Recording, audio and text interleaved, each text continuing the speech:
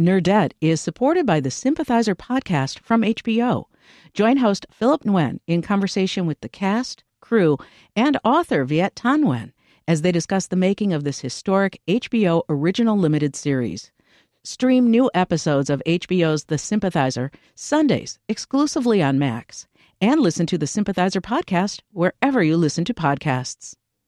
Think on your feet for our Fast and Curious 5K, a one-of-a-kind race hosted by WBEZ and the Chicago Sun-Times on Saturday, July 27th at Humboldt Park. More info and early bird registration at wbez.org/events. From WBEZ Chicago, this is Nerdette. I'm Greta Johnson. And I'm Trisha Bobita, and I want to know, Greta Johnson, what are you wearing? Yo, this is a cape. This is new. It is new. I just got it in the mail yesterday. I was inspired by our time hanging out with Kelly McEvers a couple of weeks ago. Oh, hang on. Let me pick up that name you just dropped. Kelly put it here. Hang on. I'm going to set it down. There's going to be Foley Artist Pantomimes. For those of you who don't know who Kelly is, she is the host of All Things Considered on NPR, and she has a podcast called Embedded. She is a wonderful human, and we got to spend some time with her a couple of weeks ago. And squad goals. Hashtag squad yes, goals. We love Kelly. Squad goals. She was wearing a cape that I kept accidentally calling a poncho. I did not make such a mistake because I want everything to be a cape always. She just kept like swooshing it over her shoulder in this really magical way. And I was like, I need to get me one of those. And now look at you. And it came in the mail yesterday, and here we are. All right, down to business. Our guest this week is a bit of a superhero. I bet she has a cape or two in her. She probably does. I could picture her with a cape. Costume closet. Yes. Eve Ewing is one of my favorite people on the internet. She's at Eve Ewing on Twitter, but also AKA Wikipedia Brown, which is a very good name. She's an author and a poet and an intellectual. She works at the University of Chicago as a sociologist of education. She's fierce and funny, and Greta and I got to sit in an audience and watch her do something really remarkable here in Chicago a few months back. She was on the podcast Another Round, which we love, and was doing a live taping here in the city. They had her on as a guest and played a game that I think only Eve Ewing can win, and she really does win. This game was called 6 Degrees of Education Policy, and the idea was that you had 6 steps to get from a pop culture headline to education policy. And when they set up this premise, I was like, oh no, this is not going to be fun or interesting at all, because I completely underestimated Eve Ewing and how smart and funny and good she is. That was your first mistake. Beyonce gives birth to her Gemini twins. How is that related to education policy? Yes. Okay, so it's actually unconfirmed by Beyonce herself that she gave birth to the twins. This is true. I personally don't believe it till I see it on her Instagram. Yes, facts. That is where all news comes from. Yes, unconfirmed facts tell us that knowledge is socially constructed, and it's difficult to know what is true depending on the source. Okay. A case in which this is exemplified is in the production of textbooks in the United States. You better drag textbooks. Textbooks be lying. Okay? Textbooks be lying. Textbooks be lying. The state that is the largest purchaser of textbooks in the United States is Texas, the Lone Star State. All right, Texas. My people are really out here like, it's Texas. Yes, Texas. What? And as such, Texas and their social predilections has a disproportionate impact on the things that end up in textbooks. Which is an example of why we need locally controlled education in order to have the truths that reflect our own communities.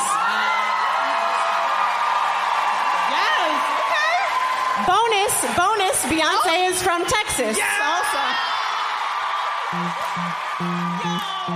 So good. That was Eve from Another Round. She obviously knows her stuff. She has a doctorate in education from Harvard, and now she's working at the University of Chicago studying social inequality, especially how it affects young people in public schools. She has a gorgeous new collection of poems out. It's called Electric Arches. There are poems in here about Prince, about Black Jesus, about aliens, about shea butter. We wanted to talk with her about her relationship with social media, which, like everybody's, is complicated, I think. And she will tell us why you should never, I'm looking at you, Greta, never, Greta, yes, never. Dude, this is not a problem for me. Do not knit a sweater for somebody. Eve Ewing's going to tell you why. I think my relationship with sweaters is more complicated than my relationship with social media. So there. Trisha. We don't have time to unpack that now.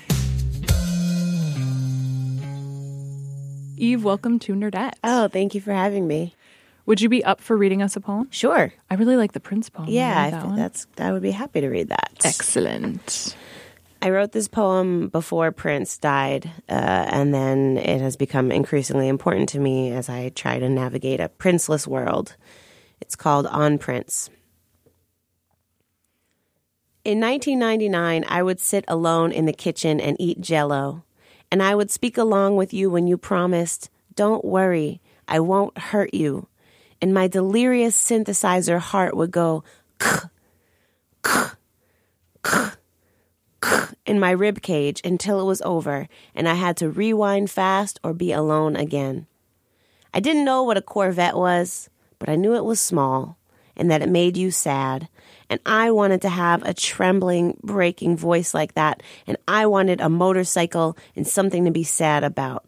I wanted to play guitar with the rain falling all off my body and shake my shoulders when I walked.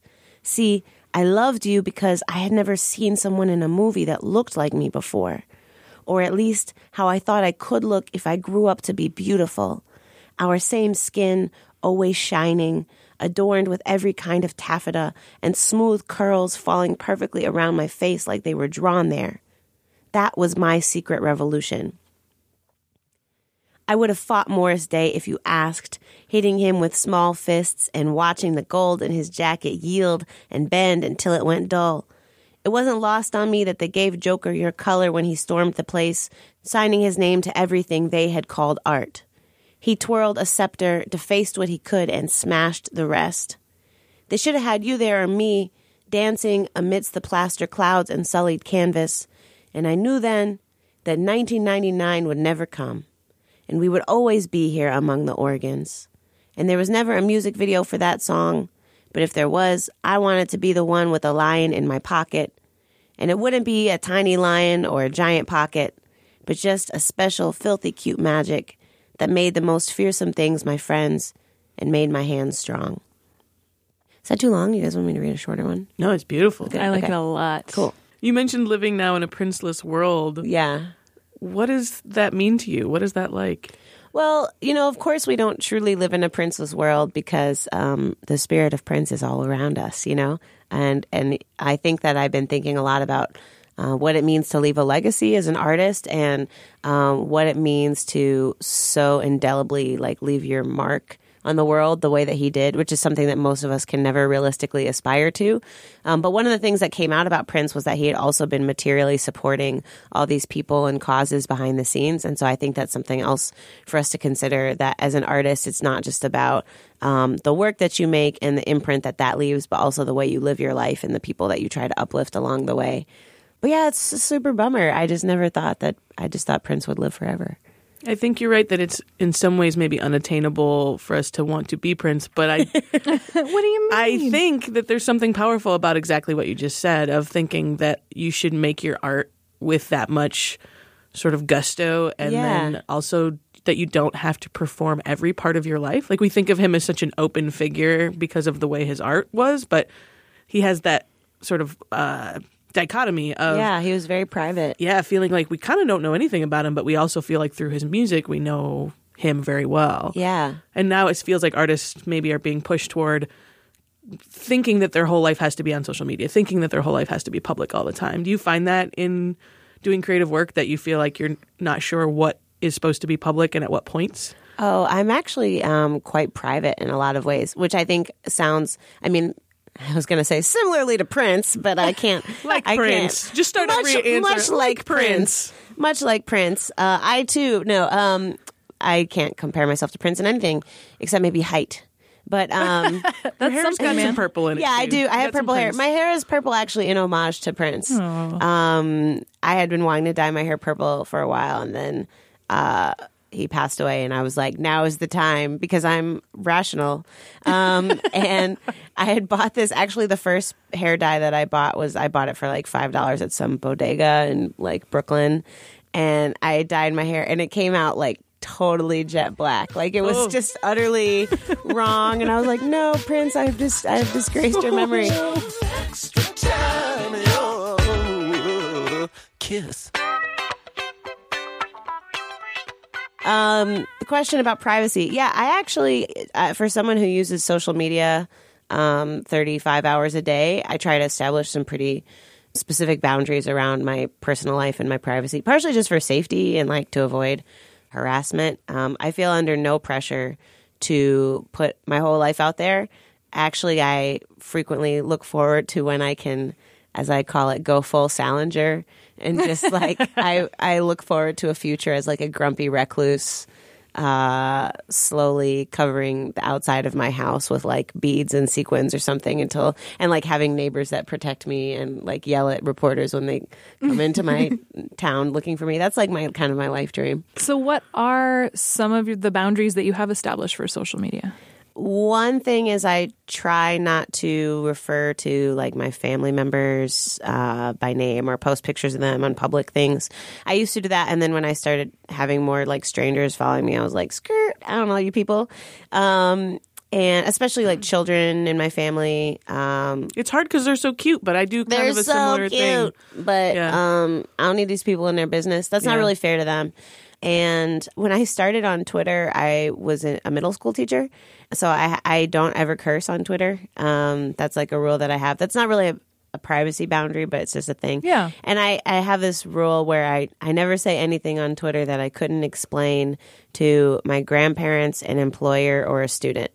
It doesn't mean that they have to agree or that they have to like my explanation, but I have like an explanation behind everything that I say. I don't just shoot off at the mouth for the most part. That's so good. I teach people sometimes, like young journalists, I'm like, if you wouldn't say it to your boss or your mom, you probably shouldn't. Then don't say it. And to your point, that means you can say a lot of stuff because you should say stuff to your boss and your mom. Right. You should tell your mom, hey, I don't like banana pudding anymore. I've outgrown it. Of course, that would be a lie in my case because I love banana pudding. I think that everybody has to have their rules that work for them. Super fair. Yeah. So when you think about being active and putting your thoughts online sort of on a daily basis when it comes to Twitter and other things, when do you know that an idea is the kernel of a poem and not just a tweet? Oh, that's interesting. Poets have this phrase that we use a lot that just sounds kind of mystical and vague, which is like the poem wants to be blah, blah, blah. Like the poem wants to be in form, or the poem wants to be short, or the poem wants to be. And I think that there is something sort of intangible in the same way that like you can taste a soup that you're cooking and be like, this thing just needs more pepper, right? Or this needs some cumin or whatever. And it's kind of the accumulated experience of all the delicious soups you've ever had and all the nasty soups you've ever had and the things that you wish were different about those nasty soups. It's like that. It's kind of like, you just get a sense of, this is a kind of writing that is going to resonate more with this kind of audience, and it wants to live in the world in this way. It wants to be an essay. It wants to be a book chapter. It wants to be a poem. And I keep like a Word document on my phone or a Google Doc on my phone where I write down a lot of ideas. The biggest lie that any writer ever told themselves is, I will remember this later, right? Or like, essentially, I will remember this in the morning. Like last night I was taking a shower and I was like having all these ideas for something I need to be working on. And I had to just like get out of the shower and write it down really quick because I just am fearful that I'll lose it. It's kind of an iterative process and just taking advantage of the time you have. I definitely write on the train. I definitely write all the time. I'm also always writing in my head all the time.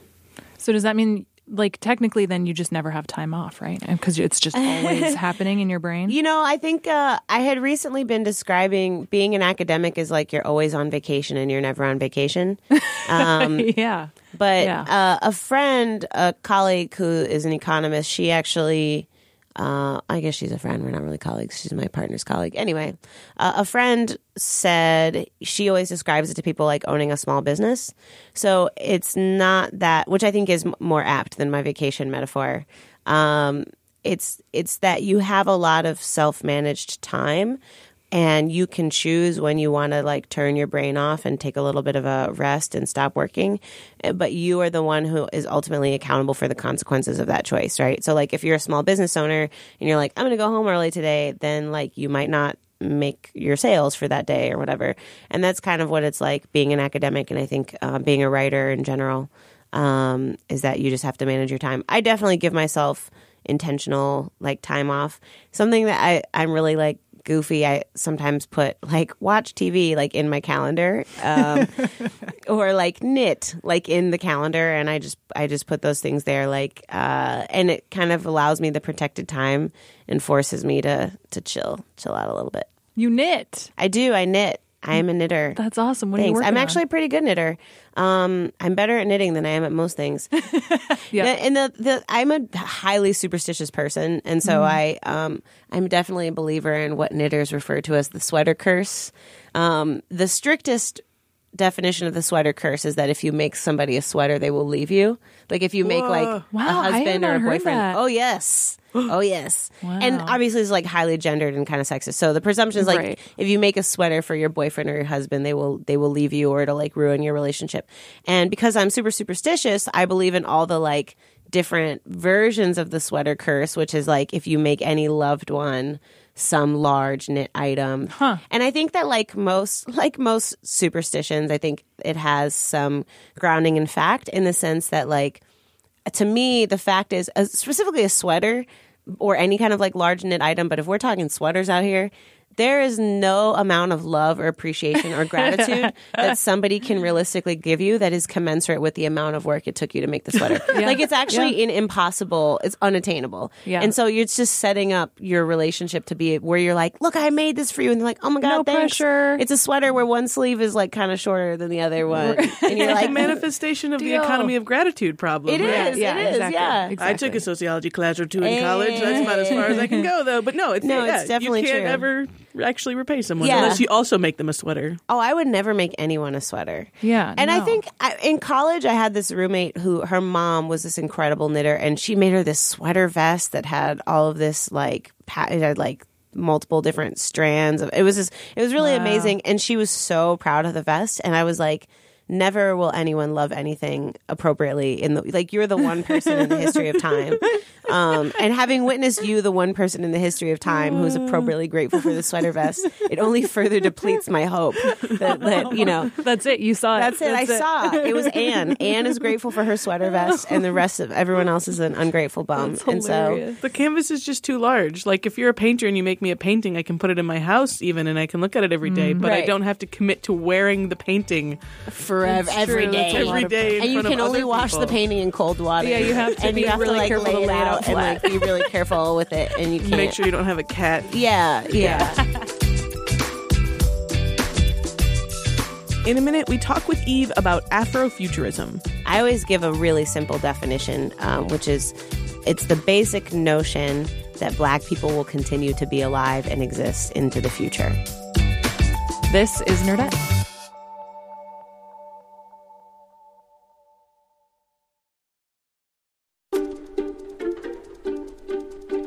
One thing I think is really interesting about Electric Arches is that it occupies a space in Afrofuturism. And I was wondering if you could explain what that is and what your relationship has been with Afrofuturism as you created this book and throughout your life, really.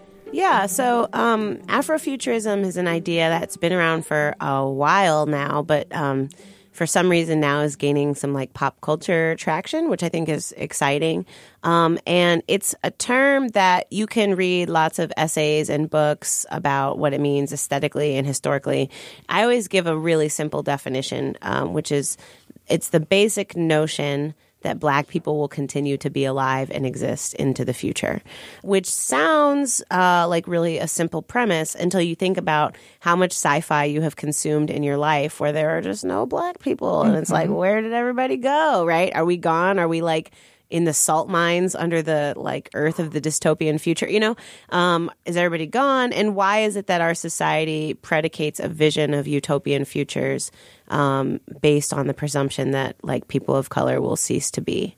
And so it's radical in the space of like popular culture for that reason.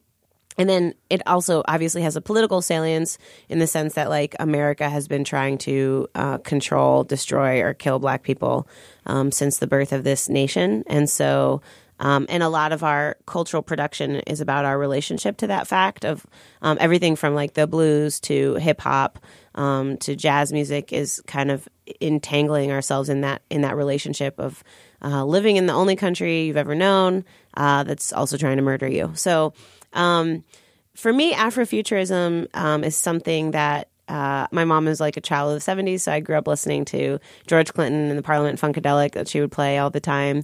And I'm also a big like Janelle Monáe fan, also a big Sun Ra fan who was based here in Chicago. And so I think that like these examples in popular culture and especially in music have been on my mind for a long time. Like the first time I saw Janelle Monáe's image of herself as the arch android, right? I was just like, this speaks to me, right? Because I was an English major in college, and I always loved like science fiction, especially old science fiction. Like I love Jules Verne. You know, I love old stuff. But seeing that kind of imagery meshed with like a Black woman's face blew my mind. So I became really intrigued with how Afrofuturism, from a creative perspective, becomes a way of imagining another future. And what that really means is having political encounters with the present and trying to, through imagination, think your way out of or imagine your way out of a fairly brutal present. And that's really fun. Like it's the poems in the book that are about like time travel and magical things happening. Flying bicycles. Like it's been really fun to write those works. How much do you think the success of Afrofuturism now and how much you're relating to it has to do with the idea of like opening up the doors for more creators to exist in the space and then also just allowing for representation, right? Because, I mean, you're talking about how much you love stuff like The Twilight Zone or Jules Verne. Part of the problem with that stuff is that it was just all made by white people who were failing to envision a world without white men, you know?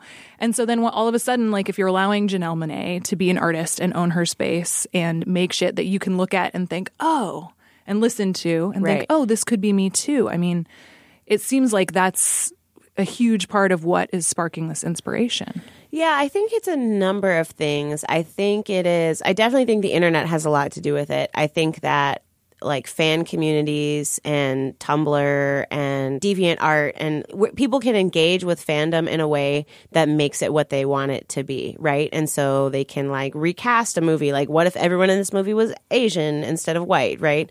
In this movie that takes place in an Asian place, right? Like what if that happened, right?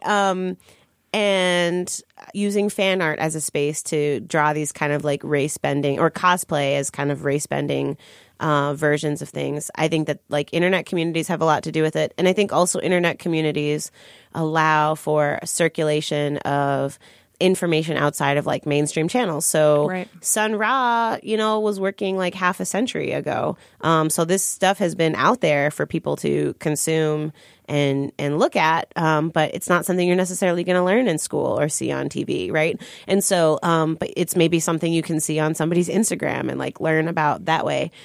And I think that that's had a huge part of it. And I think also, in the wake of like basically from 2012 to 2015 or 2016, I think all Black artists have just been thinking about what is our relationship to representations of our own death in media, circulated all over the place, right? What does it mean to have to, scroll down your Facebook timeline and see somebody shot and killed in the back over and over and over without your consent, right?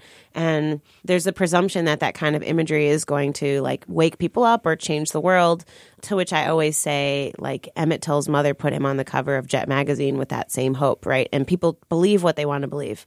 And so I think part of the engagement with Afrofuturism is an interest in exploring and trying out other modes of engagement with the present. And it doesn't mean that one of those things is right or wrong, but it just means it's like we're just trying something else. Mm-hmm. In the foreword to Electric Arches, you write that every story in it is absolutely true. Some of the stories are from the past and some are from the future.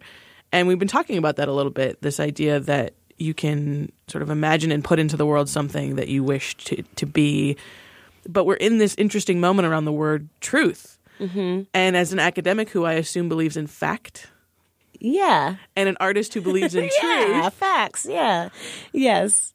You are occupying both those worlds in a way that I think is interesting right now, because truth for an artist and facts for an academic have are maybe totally a different different. thing. Wow, well, that's a great way of putting it that I'm definitely going to use in the future. Yeah, I've been thinking about that because when I do readings, I say things like all these things are true, right? And I say things that like this poem about LeBron James traveling back in time really happened. And so I've wondered about how people receive that in the light of this question over like a world in which people can present objectively like disprovable facts as though they are real. But I think that the distinction between fact and truth is an interesting one. I think when I talk about the book being true, it's kind of me playing with like, I took one astrophysics class in college. And so I'm like, whoa, right. There's like all these different parallel universes and spaces in which things could occur.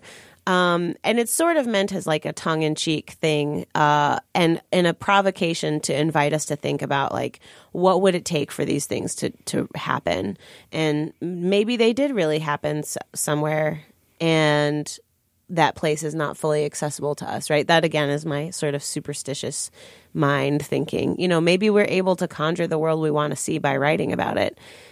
That being said, it's interesting that in one sphere of my life, I'm pretty doggedly attached to like empirical accuracy. Yeah. And in another space of my life, I'm not.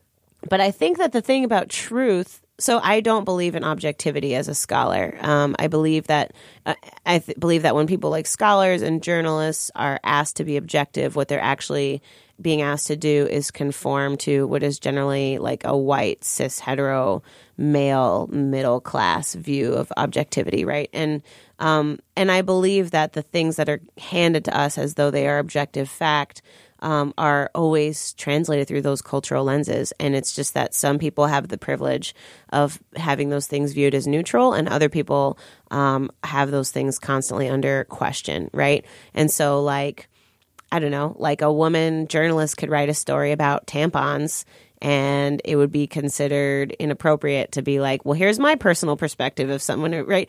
But men basically have the privilege of seeing their own point of view as neutral and natural and normal, especially white men, particularly white men. And so given that, I guess I feel pretty free. So far, no one has come up to me and been like, I'm offended that you said this really happened. And like, you didn't really travel through time. But I don't know. That's when you should have one of those little like smoke things in your pocket. And be like, where you can go like, and then disappear. I mean, and generally, then forever they will be like, E-viewing really can right. travel I really through did time. travel through time. I mean, I think, let me say this. I am someone who really believes in play and like a strong sense of play and fun, right? And the book is supposed to be fun and playful, and I want to play with our understanding of like how linear time works. And so, yeah, I feel good about that. As a side note, when I was a middle school teacher, I used to be a Chicago Public School middle school teacher, and a lot of my students really did think that I had some sort of like sixth sense, because I would just make educated guesses about who was talking or who was doing something when my back was turned, and they'd be like, oh, So I'm somebody who's very intrigued by like all the small magic around us, and that's also what the book is about, is like real life magic.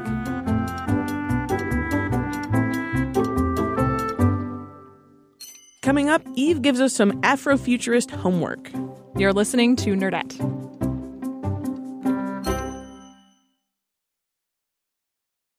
And now, homework. From the future. Ooh, I like that very much. Since we were talking about Sun Ra, who's a guy that I think is so interesting that a lot of people are not familiar with. So his name is like Sun, like the solar entity, like the celestial body that you may have, that you know and love. Space Ra, like the Egyptian god, so SUN space RA. I would invite people to just like Google him and look at pictures of what he wore. And he also gave this talk at Berkeley that you can look up the notes and read. And he made this film called Space is the Place. You can watch some of it on YouTube. I just think he's a really interesting figure, and I would encourage people to check him out. And the other person, because I didn't mention her in our conversation about Afrofuturism, but Octavia Butler, the god, the goat, the queen, her fiction is really, she's probably the most influential Afrofuturist writer in most people's kind of canonical understanding. And Her novels are really good. Like, they're just really good as novels and really engaging. But they also invite us to engage with the present and engage with the future in a way that I think is really politically important and challenging. And in particular, I would give a shout out to Parable of the Sower, which is an excellent novel that also will freak you out with its ability to be resonant in the present moment, given that it was written like 20 some odd years ago. So that's my homework. Sun Ra and Octavia Butler. That is excellent homework. Thanks. I think so. You won't regret it. Eve Ewing, thank you very much for coming on Nerdette. It was a joy. Thanks for having me.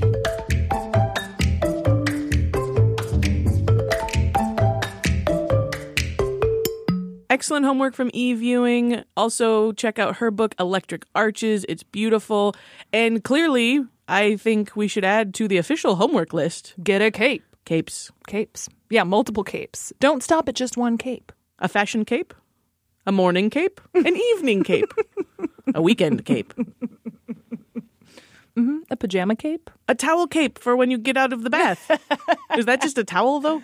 I don't know. I mean, it's a towel with the hole in the middle, I think. All right. For your head. With some Velcro. With some Velcro. This show is produced by us, Trisha Bobita and Greta Johnson, along with Justin Bull. I have enough capes for each of us. We could each wear one of my capes. 3 of us right here? Yeah, that's good. Well, and I got my own, so. But our executive producer, Brendan Banaszak, and our intern, B. Aldrich, I don't have enough capes for them, but you do have 2 full-size banana costumes. That's true. Ooh, they would look good in the banana costumes, too. Please subscribe to us wherever you're listening. Apple Podcasts, maybe that's NPR One, or you can listen in the WBEZ app. Another thing that is super amazingly helpful is if you leave us some stars on Apple Podcasts. Thanks to NPNNC and Cheryl for the review. I feel like Cheryl is exasperated with herself. I've really been looking forward to just saying Cheryl. There is something nice. Do you want to try it? Cheryl! There's a lot of Y's. And yeah, I was going to say L's, but there is an appropriate number of L's. No, there's an extra L. Oh, yeah, I guess so. Okay, you can also find us on Twitter and Instagram and Facebook. We are at Nerdette Podcast. Our theme music is by Poddington Bear. Do your homework. Do your homework. Get a cape. Do your homework, Cheryl.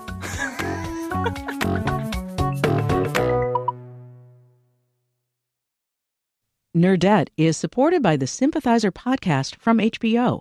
Join host Philip Nguyen in conversation with the cast, crew, and author Viet Thanh Nguyen as they discuss the making of this historic HBO original limited series. Stream new episodes of HBO's The Sympathizer Sundays exclusively on Max, and listen to the Sympathizer podcast wherever you listen to podcasts.